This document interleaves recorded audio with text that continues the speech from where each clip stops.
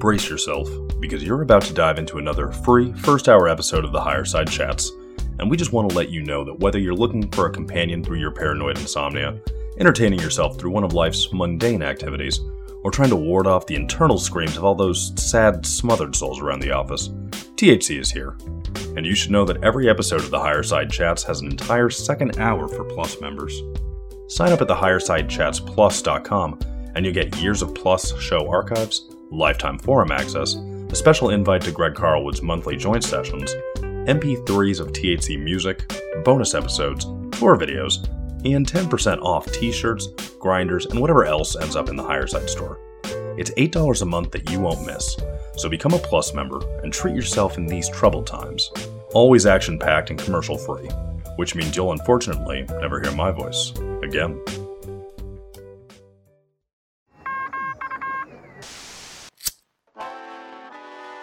In the 1930s, President Franklin Delano Roosevelt addressed the nation through a series of radio broadcasts known as the Fireside Chats.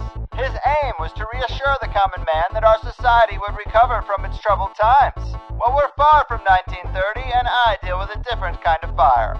For a new era of worldly frustration, we offer a fresh conversation. I'm Greg Carlwood, and these are the Higher Side Chats. Holy hell and hallelujah, Higher Side Chatters. From sunny San Diego, I'm Greg Carlwood, and even though I've gotten about as lucky as a person can get when it comes to making the best from the rise of the internet and the digital revolution, I definitely still have a lot of concerns. Obviously, technology, like any other tool, can be a double-edged sword, but it seems that lately the side facing society has been getting sharpened a little more than the other. Behaviorist think tanks and social engineers have crafted our phones to be psychologically addictive and manipulative. Social media has been thoroughly weaponized, we've been drained of our ability to communicate in person, and a swarm of unhealthy digital signals surrounds us 24/7. Yes, like a frog in a pot of water, the heat is turning up with the rise of increasingly sophisticated algorithms aimed at tightening the screws of control through the devices we have been so quick to adopt. What's also curious is that when we really get under the hood of this machine, we see a scary level of synergy between where we seem to be going and a strange transhumanist philosophy that jives with the esoteric principles of the elite secret religion. Might there be an esoteric or even spiritual context that most people will never realize? Could even autism be part of this digital dystopia? Well, after reading the works of today's guest, Wayne McRoy, I'm starting to think it might be possible. If you haven't heard him dropping knowledge on the conspiratorial podcast scene, let me just say that Wayne is an independent researcher who revisited the rabbit hole after a strange UFO sighting sent him on a path of studying that phenomenon, which, as many of us know, quickly branches out into subjects we did not expect to enter the fray, and now he joins us to talk about the threads on the conspiratorial cardigan that concern him most, which are laid out in his two books, The Alchemical Tech Revolution, Fulfilling Ancient Esoteric Agendas Through the Use of High Technology, and his most recent work, The Autism Epidemic, Transhumanism's Dirty Little Secret. So hold on to your hats, people. The transhumanistic tyranny teacher and autism agenda educator trying to keep us alive past 2045. Wayne, my man, welcome to the Higher Side. Thanks, Greg. I'm a little humbled by that introduction. That was awesome, man. Appreciate it. No worries. Just trying to do you justice because you have done some deep research here. And I think this is really going to connect some dots for people between a lot of things we see and raise the alarm about, but maybe haven't been able to see with this level of clarity. Autism in particular, because all due respect to those people and families affected, you can kind of see how the characteristics of autism, things like lack of eye contact, social withdrawal, bluntness, lack of social awareness, and even the savant-level intelligence in some cases, it sort of mirrors what you'd think an engineered living AI might be like. You can see just a similar shape to some of these subjects, and you start off the book saying that you have two children that are on the spectrum, and our hearts go out to you and your family because we know this sort of thing can be tough. But you also have an insight into this condition that most others don't, which really has probably been quite helpful in writing this book, I assume, right? Right. Yeah, I have two kids on the autism spectrum, so it's kind of given me a unique insight into this whole thing. I have a 10-year-old son who's on the spectrum and a 7-year-old daughter who's on the spectrum as well. They're both on the higher functioning end of the spectrum, so they're what you would call Asperger's, or identify more as Asperger's on the end of the autism spectrum. Now, how that works is Asperger's syndrome used to be diagnosed as a separate disorder from autism, but since they updated the DSM manual to the DSM-5, it's all categorized together under autism spectrum disorder. So what that DSM manual is this is the go-to manual that all the psychology and medical professionals use to identify different mental illnesses and, different things like that. So they've kind of put this all together under autism spectrum disorder now. And that's kind of where I come from. My kids are both on the higher functioning end. And in my research, I've actually discovered that seems to be a thing that's happening now, is there's an increase in the percentage of these kids on the autism spectrum that are being diagnosed on the higher functioning end. And the ones on the lower functioning end, that number seems to be decreasing. So that kind of suggests to me that there's something going on, that something is driving it in this direction. So that suggests to me that autism could possibly be an engineered epidemic. Yeah, so that's super interesting. And we're going to get into the nuance of seeing the data and these trends change, because it isn't the same condition that it used to be. But you do note that, like so many other parents, you saw the changes occur in at least one of your children right after vaccination. Can you tell us a little bit about that? Yeah, I could tell you about that. My son, he was 3 months old at the time. We took him to the doctors for, his routine checkup, and they suggested, get this DTaP shot. So we gave him the DTaP shot, because at that time, I didn't think anything of it. I thought anybody who talked about vaccines as being something harmful was just, either off their rocker or misinformed or something like that, listening to Jenny McCarthy. And what had happened is that very same night, we took him home, and he was listless and lethargic, and he started to have a gray tinge to his skin, and he was unresponsive. So we ran him to the emergency room, and he almost died in front of our eyes. He had a reaction to that DTaP shot. But by the time the doctors in the ER saw him, he had actually made a miraculous recovery and was looking much better. He was drinking his bottle and looked relatively fine. So they sent us home, and, pretty much nothing came of it. And then a couple weeks later, my wife was talking to a friend of ours who's a nurse, and, it came up in conversation what had happened. And she said she'd seen that happen before, and that's a sign of autism. Well, I didn't think anything much of it until we started to notice some things had changed with him, because he was, up until that point, a very happy, healthy, on-target baby, and everything was normal. So we started to notice he wasn't making eye contact with us, and he drooled excessively. And this was a major problem right up until he was probably about 3 years old. In fact, we have old family portraits of him, like when he was 2, where you could actually see the drool stain in his shirt, because that's how heavily he drooled. We had to keep a bib on him all the time. So these were the first things that we noticed. And the other thing that became apparent rather quickly was, with the autism, he has a comorbidity of ADHD. So he was extremely hyperactive. In fact, the doctor classified it as extreme ADHD. So this was the first and toughest and most obvious problem we had to deal with. He was climbing out of the crib at 9 months old, and, he was quite the escape artist. We had to put special locks high up on the doors to keep him from running out the door. It was bad. It was hard to deal with. So my heart goes out to any parents who deal with any form of autism, whether it's on the higher end or the lower end of the spectrum. Yes, I agree. And these personal testimonies are so important. There is a pattern that repeats, and the longer people want to ignore these stories, the longer we're going to be dealing with these problems. The movie Vaxxed is so great at stacking up the personal testimonies from parents. And no, these people aren't doctors, but they know their children. They're capable of seeing change or regression, and yet the wider culture just doesn't want to listen, and it's really, really sad. Right, and I see that as one of the bigger problems and issues in our society right now, is people put way too much stock in titles and degrees. And that's something that I think needs to stop. I mean, just being a regular human being with common sense, you could look and see and know when something's wrong.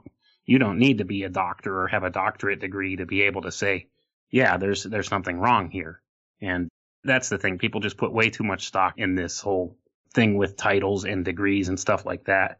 And that all ties back to, the Middle Ages, to that system where the noble people, they got their contract from the king that they could do business and stuff like that. That's where this degree system comes from, that he gives you permission that you could do business. And that's where that whole thing stems from, even right up into modern day. But now we, have these big universities that say you're qualified to do this. And if you don't have their backing behind it, then you're considered to be, not somebody to listen to. And I think in this day and age, with the internet and all of this knowledge and stuff, this knowledge base online everywhere, that doesn't necessarily have to be the case anymore. And I could see with the whole transhuman thing coming where this is going to change, because they're talking about being able to upload an education directly into your brain, like within seconds rather than years and years of study. So that's all going to change. That whole house of cards is going to fall sooner or later. But right now, there's just so much money and everything tied up in it that they still push this whole idea that you have to have this degree in order to talk about this and have your opinion heard. Amen, man. And to elaborate on the setup here and use a quote from your book, you say, "This autism epidemic is a vehicle for something more than just a desperate random set of symptoms. It is a blueprint for the destruction of the human will. The means of absolute control of the mind. There is an entire social engineering campaign associated with it too." And that is the heart of what we're going to talk about. But to get there, people could probably use a little history lesson on autism, or at least some of the context that you've gathered from your research. What else would you say to lay a good base here? All right. Well, we could go back and look at the origins of where autism comes from, and then we could discuss the social engineering campaign that goes with it. That'd probably be a good place to start. Perfect. So, autism, the first use of the word autism actually came in 1911 by I believe he was a Swiss doctor who came up with that term first, and he called it infantile autism, and he used it to describe a subset of symptoms in a schizophrenic patient. So this was the first use of the word autism, and that came in 1911. But it wasn't really its own individual diagnosis until 1943 with the work of Leo Kanner, when he identified autism as what it is and identified it as a unique disorder from schizophrenia. So that came about in 1943, but it really didn't become popularized as a diagnosis until sometime later, well into the 1960s. Because up until that point, until the 1960s, it was basically categorized as schizophrenia, because most doctors didn't recognize it as a condition. They just thought it was a subset of symptoms that related to schizophrenia, especially when they saw it in children. They kind of thought of it as a precursor condition for schizophrenia. So they didn't identify it as autism. So there's not a lot on the record for autism up until about the 1960s or so. So it's kind of hard to compare data from now till those times. But that's about where we could start the data tracking, is in the 1960s. And you could tell where the numbers go from there. They really start to escalate starting in the 1990s and right up into present day. And now it's an epidemic. I mean, let's make no mistake about it. It's an epidemic. So from there, we could look at what exactly it could be causing this. So I did a little digging in my research, and I made a little correlation going back to the late 1800s and early 1900s that kind of coincides with this rise in people identifying these symptoms and these symptoms coming about. And what this correlation is the development of the aluminum industry. So with that, early on, there were these byproducts that were pollutants in the atmosphere caused from this manufacture of aluminum. And it's been shown that these pollutants can actually have neurological conditions associated with them. So I think that's where it first appeared, is back in the very early 1900s, late 1800s. And there's nothing in the historical records about autism or autism-like symptoms up until that point. But to go along with it, now let's look at this social engineering campaign that I talk about, and it's a multi-tiered social engineering campaign. there's people in positions of authority right now who are trying to make it appear as if autism has been with mankind all along and has been an important part in the evolution of mankind. So they're actually going back and rewriting history and posthumously accrediting autism to people, important historical figures, with absolutely no evidence to support it. But they're doing it anyway to try and make it appear as if autism has been with mankind through all of history, and it's a good thing. So they'll just say Albert Einstein had autism, Charles Darwin had autism, Isaac Newton had autism, and they have nothing to back this up. I mean, there's no way to really know, going back as far as Isaac Newton or before then, if these people even were ascribed to having these personality traits that they're giving to them. So they're just going ahead and saying this and trying to make it appear as if autism's a good thing. And along with this, rewriting of history to make it appear as if autism's been with us all along, they're also shifting from autism awareness, which was a big social engineering campaign, to autism acceptance now. And that's where we're at right now. That's the big thing they're pushing right now. They're trying to make it a socially normal thing, autism, and it's on the increase even still. The last official statistics that were put out by the CDC say 1 in 59 has autism. And those numbers came in 2014, so it's likely much higher now. And those numbers are actually from survey year 2006, if I remember correctly. Mm. So 1 in 59 people with autism. That's just a staggering number. Right. And it's so, like, this social engineering campaign is really difficult to pin down. It's kind of in a gray area because, like you said, there's no way to know if these people who died before many of us were born had any kind of condition. And you threw out a couple of names there, other ones you list in the book: Stanley Kubrick, Nikola Tesla, Mozart, Michelangelo, Lewis Carroll. It's just like, you're really just picking people that are exceptional in our history and telling people, hey, look, they probably had autism. And it's just a strange thing. It does definitely make it seem like the condition has been around a long time, even if it's been recently invented. And they get to kind of hide in the ambiguity of the way people think of our medical history and the history of diagnosis. And so it's really one of those things that is going to confuse a lot of people. Right. And this confusion is a lot of the problem, too, because a lot of people, if you tell them, oh, autism's on the rise, it's astronomical compared to what it was, like, say, when I was a child growing up in the 1980s. We had, in the school I went to when I was in elementary school, we had 2 children in the special needs program in the entire school at that time. And now it's like, it's unbelievable how it's escalated. But people will say, oh, that's just because they have better diagnosing tools and stuff now. No, that's not true. If that was true, then we would have a whole lot of adults running around right now on the autism spectrum, like, a vast more numbers than what there really are. So that's not the case. It's not just better diagnostic tools. There's more to it than that. This is actually on the increase, which suggests to me that there's some kind of environmental factors involved with this. So that's where we start from. And the big environmental factor that I see over and over and over again in every facet of my research I've done is aluminum. Mm-hmm. Aluminum is the big link with this. So if I could figure this out, why don't the doctors realize this?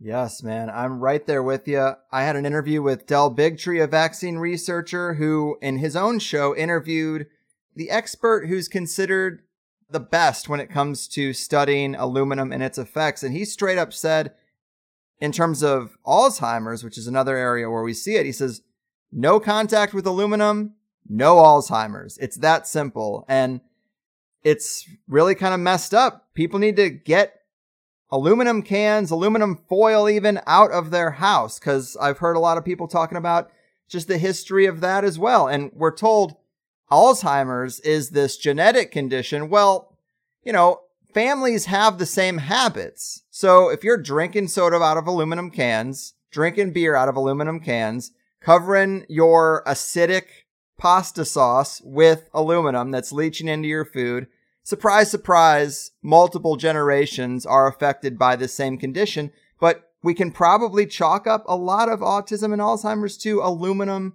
poisoning, which has now gone from just cans and aluminum foil to nanoparticulates in the sky and injections in the first few years of life. Right, along with the food. It's in the food as well. I mean, This stuff, we're inundated with aluminum. And like you were saying, they cite a genetic factor with Alzheimer's. They do the same thing with autism. And this is partially true, and this is what causes confusion. And this is where, they're really kind of missing the boat, because they say, oh, it's genetic. Well, yes, that's partially true, because my research has found that many people on the autism spectrum share several different gene mutations, the most notable being a mutation on the MTHFR gene, which this is a gene that regulates methylation in the body. So what this does is this is the gene that allows your body to be able to eliminate heavy metals from your body. So if your body has a reduced capacity of eliminating these heavy metals, if you're being injected with a large portion of, say, aluminum nanoparticles, then your body is not going to process it out like somebody who doesn't have this gene mutations would. So this causes a whole other set of problems, and this could be part of the reason for the onset of some of these autism symptoms. Same thing with Alzheimer's. I think it's part and parcel of the same thing going on. It just, the symptoms display differently in different age groups with different levels of immune system immunity. Yes, man. Well said. And I wanted to step back to that history a little bit where autism used to be lumped in with schizophrenia and then it got separated out. You mention in the book that the person who did that was recruited and funded by the Macy Foundation and the Rockefeller Foundation. And I'm way less familiar with the Macy Foundation, but is it safe to say that when you look at this history and the manipulation that went on, we're seeing a lot of the same old interests, the same old think tanks, the same old behaviorists and social engineers, and the money train goes right back to these places. Is that the case? That's the case with everything I've ever researched. The money always ties back the same place. The Macy Foundation, they became famous from the 1946 Macy conferences, which this is the start of the cybernetics group. This is where cybernetics comes from. And this is actually a very important facet in what we're talking about today. Most people won't realize that. We should probably go ahead and kind of define certain terms so people understand what we're talking about. Sure.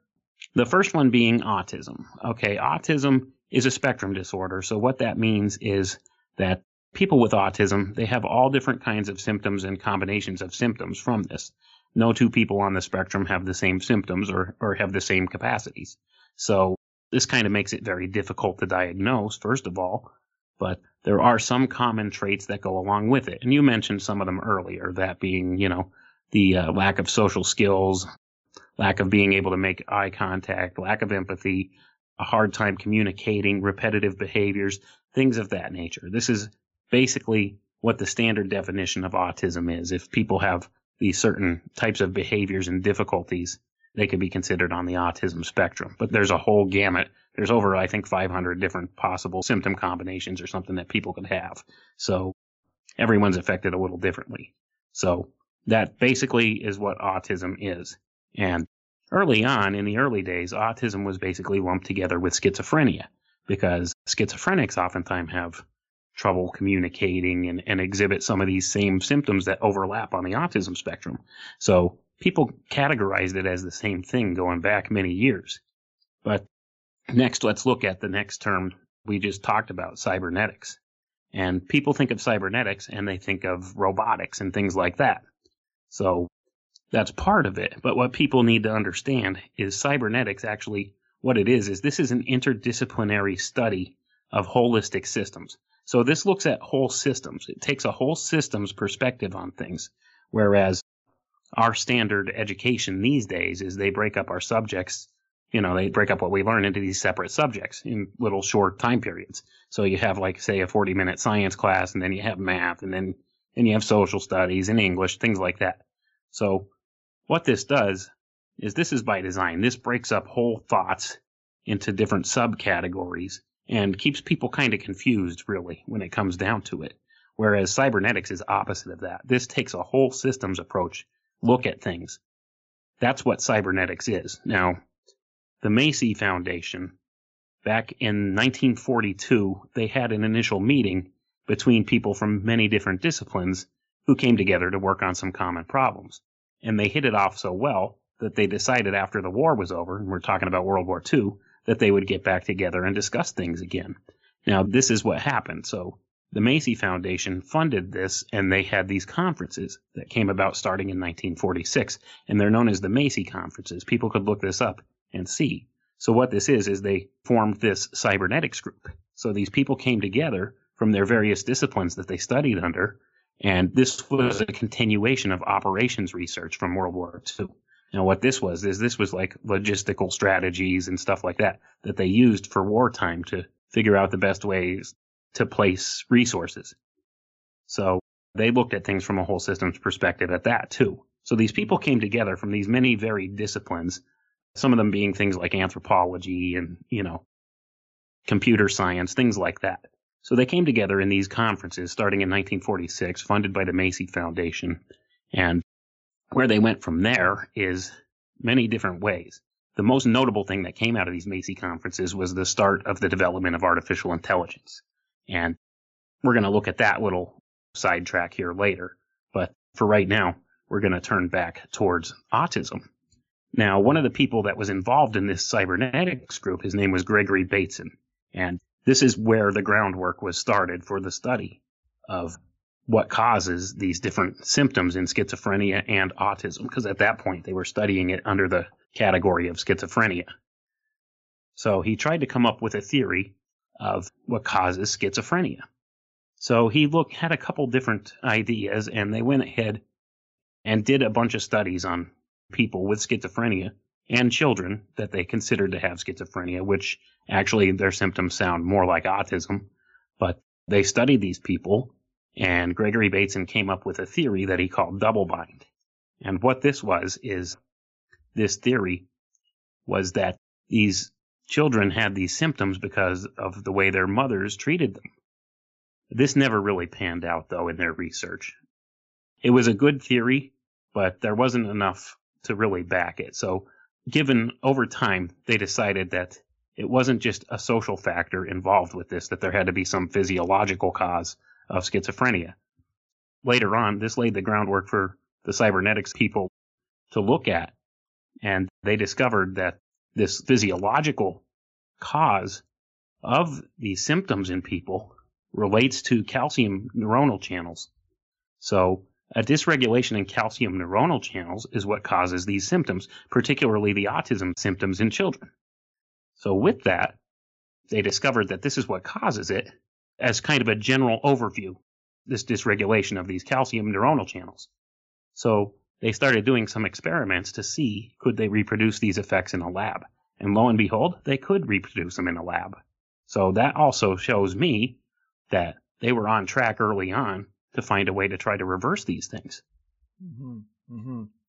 That's very interesting history. And you mentioned autism as a spectrum disorder, which we know, but it's also very unusual because usually these things are a you have it or you don't type of diagnosis. And you've also mentioned this wide range of variation. Does this suggest some sort of field testing to you? Because if they had reproduced some of this in the lab, you would think it would be on the decline, not the rise. And you also mentioned differences in certain effects and trends and data. And I assume this is kind of the point in which we see things start to go a pretty dark direction. Right. And that's kind of the viewpoint I'm coming from with this.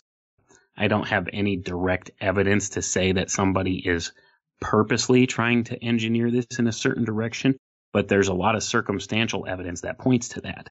One thing in particular that I nearly fell out of my chair when I read the first time was a paper that talked about what they termed autism without intellectual impairment. And that's the term that they're using. That's what they're looking for. They're trying to engineer that. So that's very suggestive in and of itself. I couldn't believe it when I read that. And this is what they seem to be working towards. Now, my opinion is they've been experimenting with different substances to see what they could do to cause some of these effects and try to not cause the more severe symptoms of what you would consider of the lower end of the autism spectrum and more towards the higher end, because I saw one study that suggests that up to 60% of all people on the autism spectrum have some sort of savant skills. So that's a very telling thing in and of itself, too.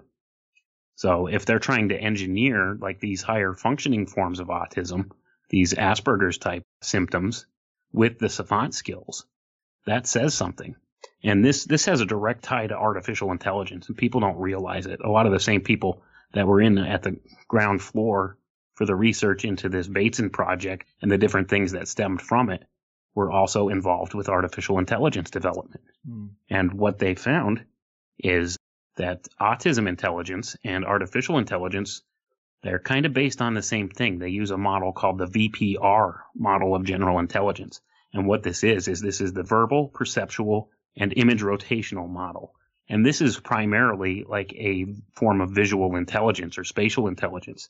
And people on the autism spectrum have a higher spatial intelligence than neurotypical people. And this is a lot of what artificial intelligence was designed after, was designed based on this model. So when it comes down to it, you could say that artificial intelligence is modeled after autistic intelligence. And that's why the transhuman thing ties into this. Interesting. Yes, with transhumanism, a lot of times it seems like we're talking about two different things. Because on one hand, it seems to be the elite's pipe dream of immortal life, to download their consciousness into some machine vessel, which is not how I think consciousness works. I think it's kind of a stupid thing to try to do, to be honest. But I can understand the desperation to live forever. And then the other thing is what they have prepared for us, which is to make us these mechanical drone type people. So, just that transhumanist term seems to represent several different things, wouldn't you say? Oh, it definitely does. I mean, it's got a broad range of meaning to different people. But basically what they're looking to do is they want to merge the minds of men with machines and transfer it into a cloud consciousness of sorts. So they see this as being a very real possibility. And when you consider that many of the scientists and researchers who are working on this whole idea, they view consciousness as being nothing more than a mathematical algorithm.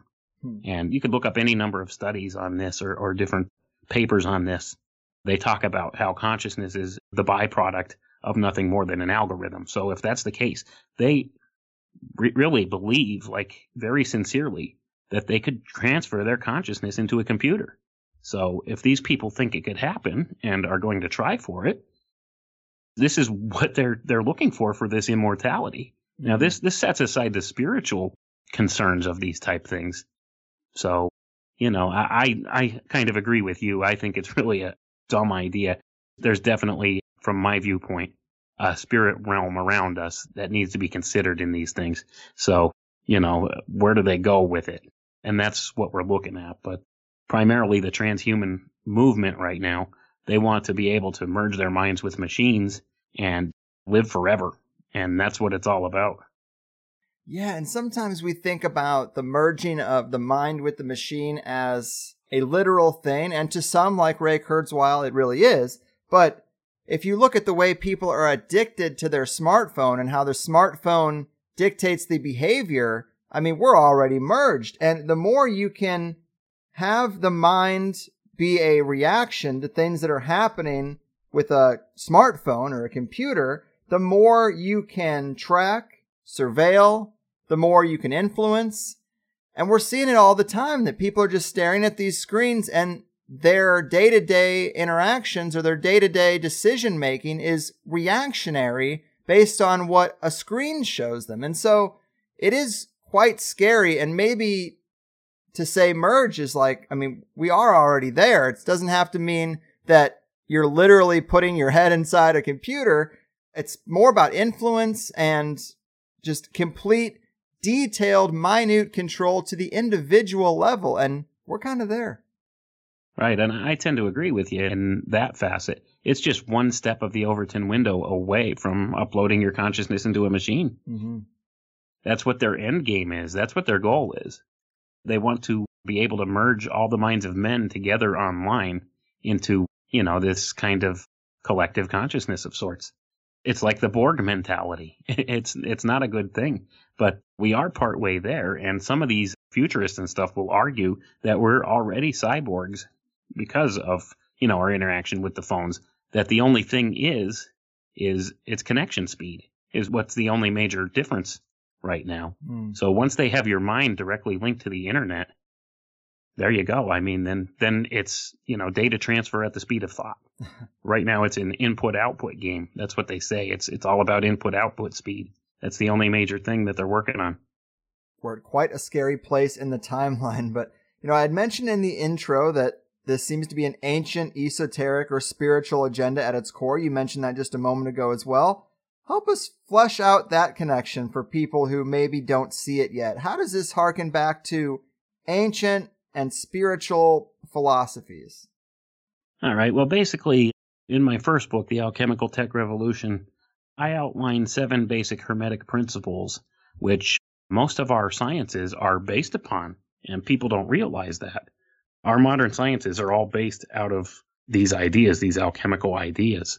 And the thing is our technology we have now, a lot of it has been twisted.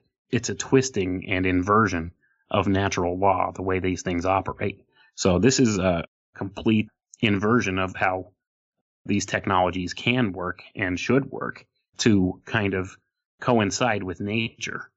Whereas they're using these technologies to replace nature with something completely artificial. And that's where we're coming from. A lot of these ideas stem back from the ancient mystery schools, from the old natural laws and, different alchemical sciences. These things have been brought forward into the modern era, and they've kind of been perverted into something that they really shouldn't be, but that's what the people in control are pushing. And a lot of this stuff, it's all about producing an artificial system that's completely controllable by those few at the top of the power pyramid. That's what they're looking for, a total panopticon control grid. So in order to do that, they can't control nature. So what they plan to do is replace nature with something totally artificial. And that's where this whole transhumanism tie comes in. It's not just going to be man merging with machine. They're merging everything, all of nature, with machines. And this could be seen going on around us, from the chemtrail spraying to the way that they're modifying foods genetically, all the way down the line. This is the ultimate plan. Everything's going to be tied into the Internet of Things. This is what it's all about. Mm-hmm. Yeah, it's this weird techno terraforming, and I've had some guests suggest that they're preparing the environment for something else to come in, and that could mean something completely on the outside of our system, or it could mean that people who don't go with the program and don't alter themselves sufficiently enough, they might suffer, because this environment they're crafting is not suitable for biological life. It's suitable for the techno life they're looking to create. So if you don't go with the program, you get damaged the most, and then they can basically, through that process, remake man in their warped image. Right, that's a good description of it. It's a 2-phase plan, actually, what they're actually trying to pull off. The primary purpose of the plan is transhumanism, the merging of man with machines to become God, essentially. That's what they want. These people at the top of the power structure, they want to become God, and they want to be able to have control of everything. Along with that, the secondary purpose behind this whole campaign is basically to cull the population. It's a population control thing. It's amazing how all this stuff ties together, like all these different rabbit holes that I've gone down. It all ties together into one overarching thing. And this is the transhumanist movement. That's the thing that underlies, all of these other various so-called conspiracies going on. It's all about transhumanism. When it comes down to it, at the end of the day, it's all about transhumanism. And that's the direction our society is being steered. Right.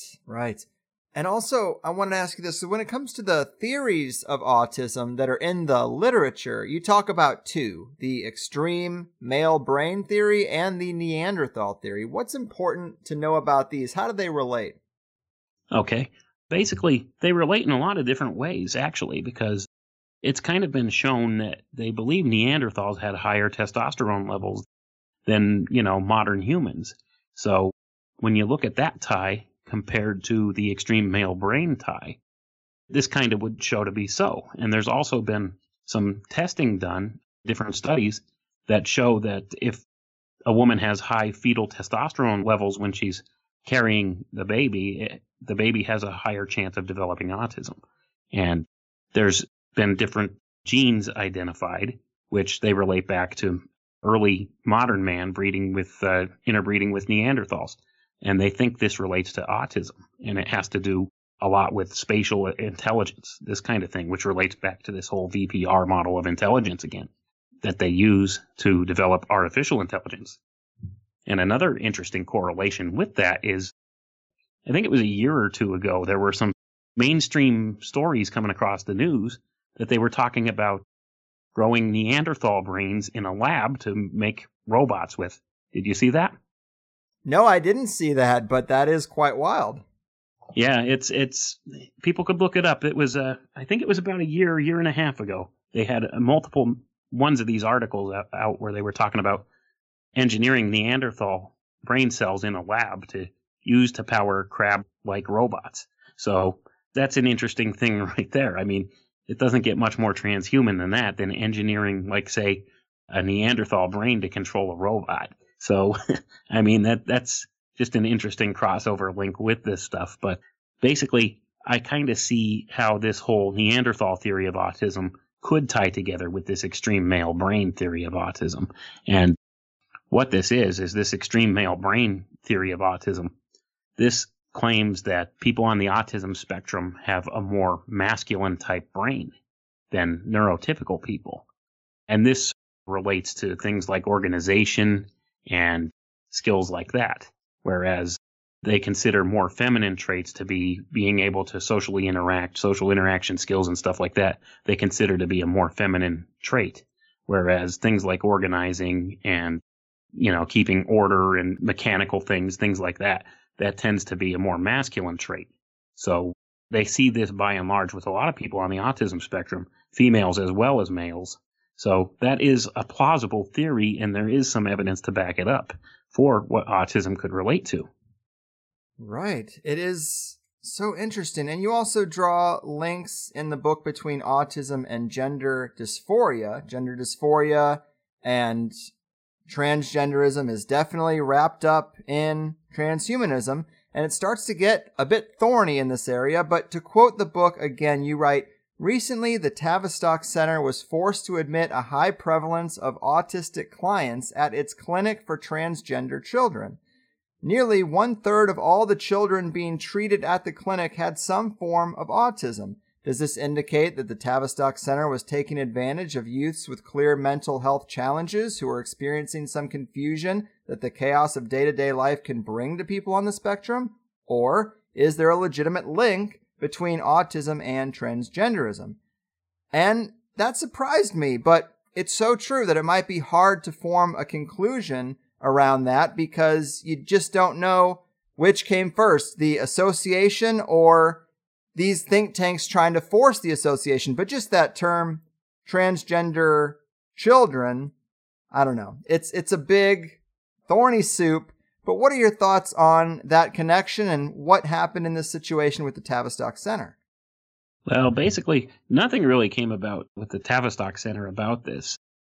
It was shown that a large percentage of these children being treated at this Tavistock Center were on the autism spectrum, and they hadn't initially reported that.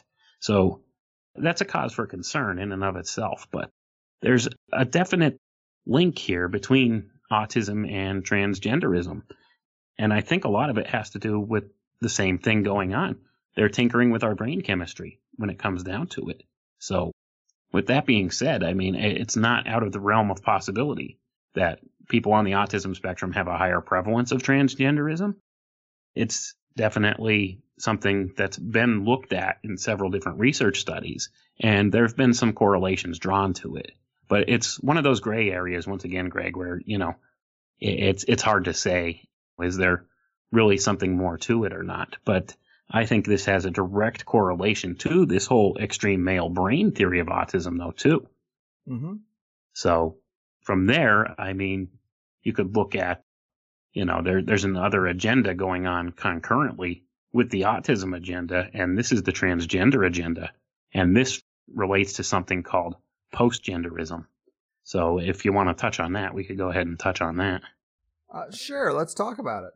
Okay, postgenderism. Basically, what this is a plan to end gender differences, to end gender, binary gender.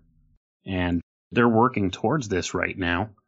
And, this could be considered to be synonymous with transhumanism because they see technology as the tool that they could use to bring this about. So they want to end gender and make gender kind of a spectrum thing where people could be whatever they want. And this, once again, correlates to the whole transhuman notion of being able to upload your consciousness into a computer. And that way you could exist in whatever kind of vessel you want. So it's kind of an anything goes mentality. They want to end gender altogether. Well, it's kind of one of those things that you do need to get back into those ancient esoteric worldviews or spiritual models for what our reality even is. But you don't have to go too far down the occult rabbit hole to start finding this idea that we live in a world of duality on this plane, and the elite occultists want to collapse that into one. It's the template we saw on 9/11. The two towers are collapsed, and then they raise one single tower. Maybe this is the attempted union of the spiritual and the physical realms, but the argument that's being made is that seemingly this template is also being applied to gender and sexuality. Right, that's a perfect description of it, and that's the whole thing. And this is kind of a perversion of the ancient alchemical roots of this whole idea. They're trying to, like I said, end gender, and they're doing it in an artificial way, whereas, a lot of the ancient, I believe it's the Buddhist traditions and things like that, kind of lean towards trying to remove gender as a thing that motivates people. And, this stems back to some ancient esoteric ideas as well, and it's all based on the Hermetic principle of gender. So this is a perversion of natural science in order to create something artificial and more controllable, and that's what it's about. And while we're kind of talking about the spiritual side of things, you actually have a question that you put boldly in your book, and you say, what spirit dwells in the temple of transhumanism? And I'm curious, what spirit do you think is dwelling in that temple of transhumanism?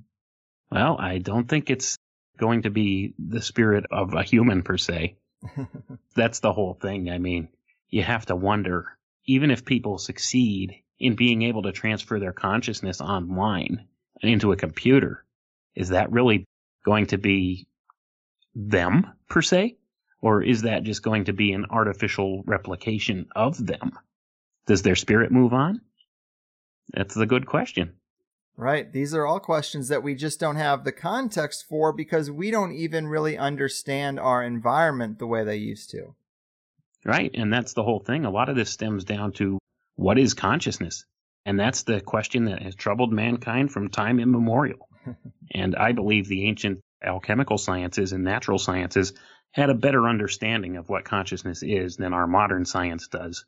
And our modern science is trying to create an artificial type of consciousness. In creating this artificial type of consciousness, would it also be creating an artificial type of spirit, per se, powering this consciousness? Because my viewpoint is I believe consciousness is an energy field. It's not so much a physical thing attached to your body. Right.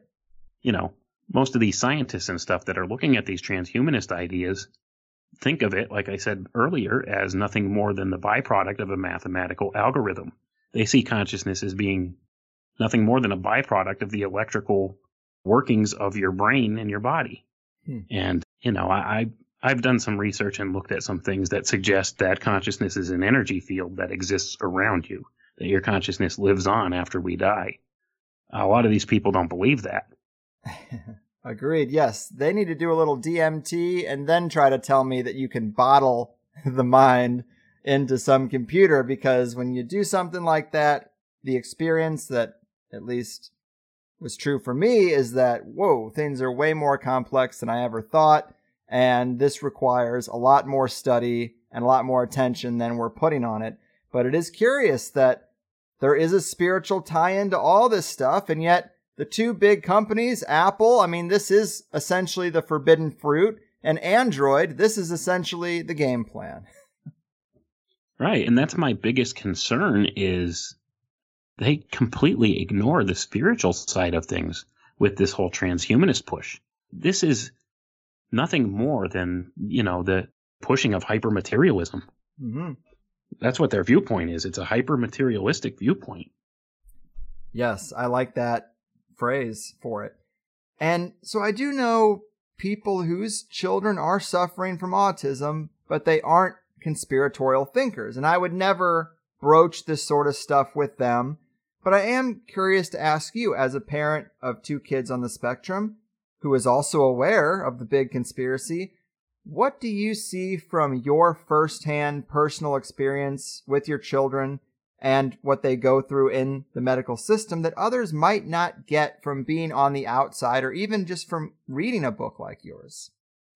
Okay, well, one of the important aspects that I could point out about this whole thing is, first of all, as much as they deny it, there's just this undeniable link between vaccines and autism. As much as they come up with these studies that say, that the vaccines don't cause autism, and these studies they come out with, the data is so skewed and just cherry-picked that it's ridiculous. And I could demonstrate that in a lot of these different studies and show you just where they had skewed the data to show what they wanted to show. But that's beside the point. But what people need to really realize is there's an undeniable link for the past 30 years between vaccines and autism, as much as they deny it. They're definitely the major cause of autism, in my view. It could be shown outright that ingredients in vaccines, particularly aluminum adjuvants that they put in the vaccines, could cause these kind of neurological disorders in people. It's been shown in many different studies. Aluminum nanoparticles especially. And that's what people don't realize is a lot of these newer vaccines that came out in recent years, or the ones that they manufacture more recently, use nanoparticulate aluminum in them.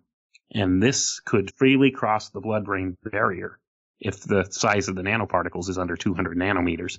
So this is going on, and this is causing a type of encephalitis in people's brains, which kind of correlates to the onset of autism symptoms. So I think this is what's going on. These are causing a starter function for autism in people. And it's a synergistic thing because, like I had stated earlier, there's aluminum in everything. It's in the air, it's in our food, it's in the water. There's no avoiding it. Right. And it's so prevalent that you'd think it was consciously placed there. Otherwise, it just seems like way too much. But even beyond the contraction or the diagnosis of autism and the delivery method of it, do you see other things in the lives of your children? Because it's got to be plagued with constant doctor visits, constant drugs, constant monitoring. Are you seeing things in that part of the process from, your son's diagnosis at 3 to his current age of 10? What in there has you skeptical? Is that where you started to get the wheels turning about things like field testing or researching different data and trends amongst different groups? Yeah, it's definitely played a factor in how my research has gone down. We've been through the gamut with my son in particular, with a lot of different things. He had such severe ADHD that it was very taxing on us, and we couldn't find a doctor that would help us because basically at that time, even though they claim they could diagnose autism as early as 18 months of age, most of the people on the autism spectrum don't get diagnosed until they start school. And that's one of the things we tried to reach out and get help for him when he was young, and they told us come back when he starts kindergarten. We could not get help. And that's a struggle a lot of people who have children with autism deal with.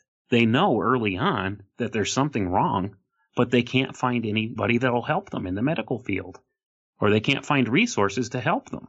And it's frustrating and it's hard, and it really, it wears on you as a parent. Also, there's a lot of different things that people don't realize that happen along with autism. Most kids on the autism spectrum also have a different kind of gastrointestinal disorders and things along with it as well. Mm-hmm. And this is where Andrew Wakefield's work came in, because that's what he was looking at, was the gastrointestinal end of it. And they ostracized the poor guy for coming to the conclusion that, hey, there's some kind of a link here. And a lot of it does have to do with gut health. So there are some supplements and stuff that have helped my son. I would recommend people, if you have a child on the autism spectrum, it doesn't hurt to try things like omega-3s. It doesn't hurt to try something like a methylfolate of some sort. CBD oil has a lot of potential with the use with kids with autism. There's many different things out there, and there's a lot more help now than there was at the time that we were trying to get him diagnosed and get him help. There's just so much more available online now that you could find freely. Back then, there wasn't as much out there. Like, it was very difficult to find anybody who knew what in the world was going on or anything that could help. But right now, there's a lot of resources out there that could help. So I want to let people know that there's hope with a lot of this stuff. There's a lot more help out there now than there was in the past. It's got a lot more attention now than what it has in the past. So, yeah, I've kind of seen a lot of different things with kids being on the spectrum that I don't think any family should have to deal with. It gets very costly. Like, you're paying a lot of out-of-pocket money for trying different supplements and things like that. Because most of the doctors, all they want to do is put them on, say, like an ADHD med or something like that. They put them on psychoactive drugs, and that's all they want to do, and then just monitor them. And they don't deal with it day in and day out like the parents have to. And that's something that's kind of a struggle for people, because unless you have a child on the autism spectrum, you don't really know what it's like to live with autism. You know, even the doctors and the people that are professionals that deal with them in clinical settings and stuff like that know the condition inside and out. They don't know, unless they have a child of their own on the autism spectrum, of what it is to deal with it day in and day out. Jesus, man. I don't want to be all doom and gloom, but that's why we're issuing a warning while people have some time left, and I hope people use it wisely. But this has been quite a ride, and I think we're just about to pull back into the station here, but I mentioned in the intro how this research journey for you started when you had an unexplainable UFO sighting. I'm curious if you could tell us that story before we go and maybe give us your assessment on how that phenomenon might relate somehow, if at all. Okay. Well, growing up as a kid, I always had these kind of weird paranormal type experiences and stuff growing up. I had a lot of different ones. And I was always kind of interested in that kind of stuff from a very early age on. So when I got a little bit older, I kind of backed away from all that stuff and didn't really look into it. That is until one night I was driving home from my mother's house at the time, and I had my oldest son in the car with me. And as we were coming over the mountain, we looked up and we saw this weird, very slow-moving, square-shaped craft flying overhead, and it was definitely metallic. It had a white light on each corner and one big red light in the center. And it floated overhead, and it was only maybe 30 feet above the treetops. And it just drifted overhead silently, very slowly. So since I had that encounter, and my son had witnessed it with me, that kind of validated me a little bit with seeing it. I kind of got back into researching UFOs and stuff again, because it renewed my interest in it. So from there, that's kind of where I went down all these many different rabbit holes and found a lot of the things that I found. It's interesting how all these conspiracy type topics, I hate using that term so much because, they try and paint us as being a bunch of goofballs, but all these different things interrelate in a lot of different ways on a lot of different levels. I tend to agree. And I can see how you would research UFOs and end up in esoteric sciences and Nazi secret programs and mind control. And I'm just curious, do you think that the thing you saw in the sky or these experiences that people have, do you think it relates to the stuff we've been talking about today, other than the fact that it's also secret? Is there a branch on the big machine's tree that is using this technology or facilitating these sometimes almost religious experiences for people? Well, there's definitely something there. I would say my impression of what I saw at this point, I would say it's definitely a man-made technology, And my assessment looking back at it from now is I would speculate that it was most likely some type of a surveillance platform. That's my view of what it was. Many of these things do tie back into ancient esoteric sciences, though, too. And that's definitely how I kind of got involved in that. I sometimes tell people I accidentally became an expert in occult philosophy. So I never intended to. But yeah, I mean, just looking at a lot of these things, it's weird how it all ties back into this stuff, into these different metaphysical ideas and things like that. Mm-hmm. It's true. And I love a good UFO sighting story, whatever they are. But also, before we go, give the good people the info they might need to keep tabs on your work or get the books. I don't think the Autism Epidemic has released quite yet, has it? Yeah, it released in the middle of April. It's available now on Amazon. It should be available anytime now in the other book retailers. It usually takes a couple of weeks before it hits them, but that's available now. My other book, The Alchemical Tech Revolution, is available anywhere you could buy books. I could be found on Facebook, on my Facebook page called Files from the Conspiratorium, or if anybody wants to contact me directly, I could be reached at alchemicaltechrevolution@gmail.com. Those are basically the only platforms I really have that I work from. So it's a catch-22 to have to deal with these platforms to promote your work, and then also in the work advise people to avoid these platforms. I get it. It's the struggle every day. Well, my view on it is I'm going to use these tools until they make them no longer viable for my use. So it's, you know, I'm kind of using their system against them, and that's how I view it. Cheers. Right on. Well, I'm sure I speak for most of the listeners when I say that it can't be easy to have these things affecting your family so strongly, and we hope for the best when it comes to your children and the lives ahead of them. Thanks for doing all the work that you have done and for sharing it with us today. Well, thanks for having me on, Greg. I really appreciate it. You got it. And take care out there. Blessed be the fruit, Higher Side Chatters. How we feeling? I hope we like today's show. I know it's a thorny one at times, but I also think these topics are worthy of a conversation. I can see how some people could feel that a few things here might be offensive or insensitive, and that is why I think the context of Wayne's personal life and the background with his children is crucial to getting into this material properly. I know it makes me way more comfortable. You know, we can actually have empathy for people that are affected by something and investigate the likelihood that that something is organized and intentional, especially if it's trending at a very alarming rate. A lot of dark agendas can hide behind the uncomfortability of having the conversation, so we definitely never want that. So big thanks to Wayne for putting himself out there and doing the research that makes a case based on data and personal experience rather than hyperbole and rhetoric. Not always an easy thing to find in 2019. I do respect both of his books a lot, and it's always nice when we can cover more than one thing in a conversation, especially when they do sync up together so well. And isn't it just a bit too weird how a lot of these threads seem related? It's like a movie where you can see how several storylines are going to tie together way before they actually do. And it's definitely a big concern. Autism, vaccines, 5G, glyphosate, AI, transhumanistic themes, social media. It's a lot.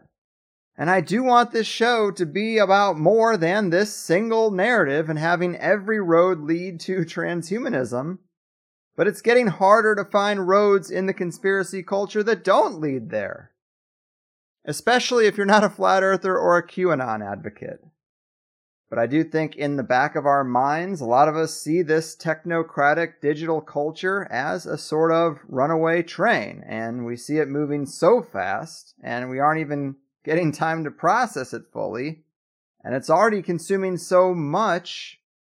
You know, so much of our time, our habits, our attention, our purchases, our social interactions. How could you not at least be on guard? Obviously, it's not all bad. I should be Exhibit A for that. I'm not trying to boast, but I also don't want to sound like some kind of hypocrite. But surprise, surprise, a lot of things in life aren't just good or bad. Some things, especially something so big, is going to be a lot more complex than those two categories. But maybe we need to forge and maintain connections that are more direct rather than facilitated by some third-party platform like Facebook or YouTube or even Patreon. Every one of those platforms launches, explodes, then gets greedy and wants to be as broadly accepted as possible, so they start policing their platforms. Seems counterintuitive to me, but I guess largely for the sake of advertisers and on behalf of Big Brother. And it's no different from building entire shows around the ad breaks. Entertainment, I guess, has always just been a catalyst, a vehicle, to get your attention on something that you wouldn't pay attention to otherwise. And a good show is defined by how many pills and Ford trucks they sell during the commercial break. And our modern era is just another more sophisticated phase of that. But as far as THC, yeah, we did have another old show removed from YouTube since we last spoke. This is 4 in the last 30 days. I'm not worried about it, but you should know that it happened. And I'm going to post shows on YouTube as long as I can as a funnel to get people to know about the podcast and then hopefully start getting it directly through an RSS feed or the site itself, or better yet, sign up for Plus.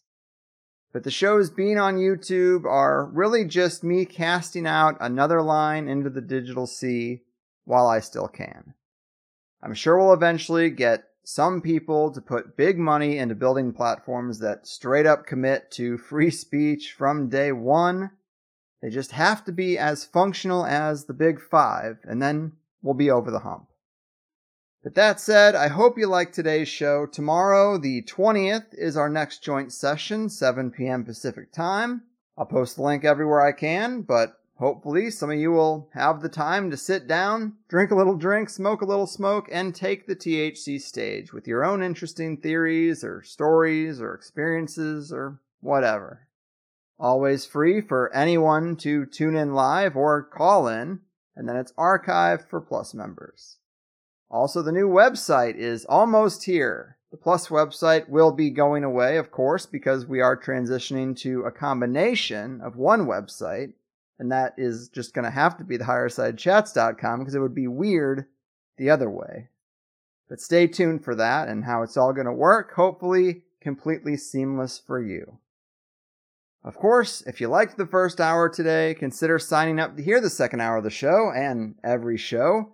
We've actually had a huge surge in new signups since we had David Icke on. Welcome to all those people. It is so much appreciated. I had a really stress-free week.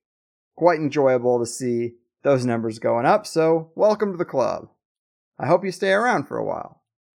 In today's show with Wayne, it did actually jive quite well with a lot of the topics we talked about with David, but we discussed in the Plus show here how Wayne sees the medicines and doctor visits in his children's lives actually advancing towards the transhumanistic goal.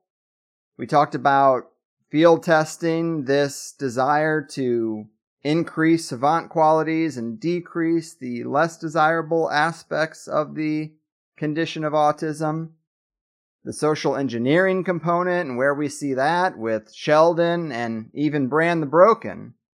And then we got into some stuff from his first book, like computer-brain interfaces and multidimensional portals, how blockchain technology serves the agenda in the medical space, breaking reality with quantum computers, gaming addiction, and M-Worlds. M-Worlds was the mind-blower of the day for me.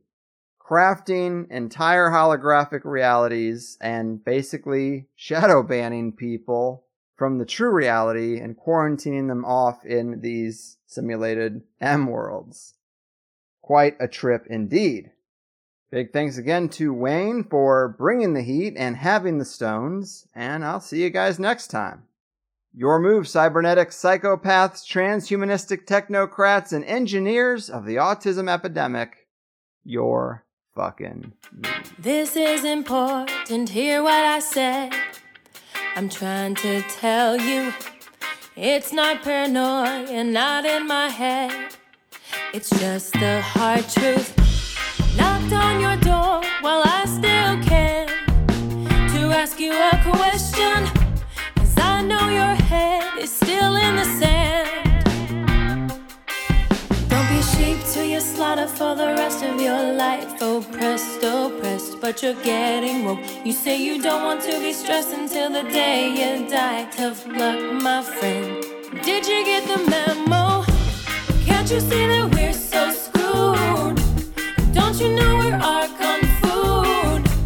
Can't you just admit we're screwed? I'm gonna tell you this anyway. It's a scary dark world, scarier every day. Scary dark world, no matter what you say. Scary dark world, don't think we'll be okay. Can't you see that we're so screwed?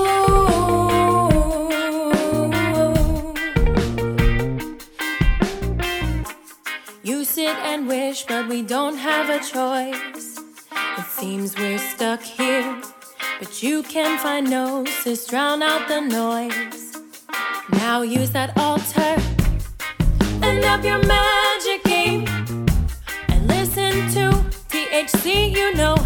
You go with the entities if you ever see the UFO. Don't be sheep to your slaughter for the rest of your life. Oppressed, but you're getting woke. You say you don't want to be stressed until the day you die. Tough luck, my friend. Did you get the memo? Can't you see that we're so screwed? Don't you know we're our kung food? Can't you just admit we're screwed? I'm gonna tell you this anyway. It's a scary dark world, scarier every day. Scary dark world, no matter what you say. Scary dark world, don't think we'll be okay. Can't you see that we're so screwed?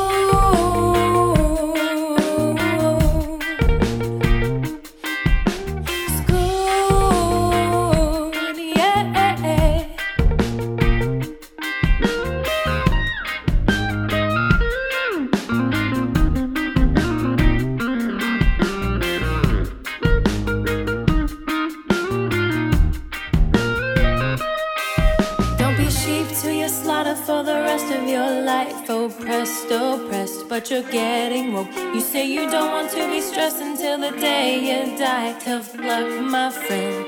Did you get the memo? Can't you see that we're so screwed? Don't you know we're our kung food? Can't you just admit we're screwed? I'm gonna tell you this anyway. It's a scary dark world.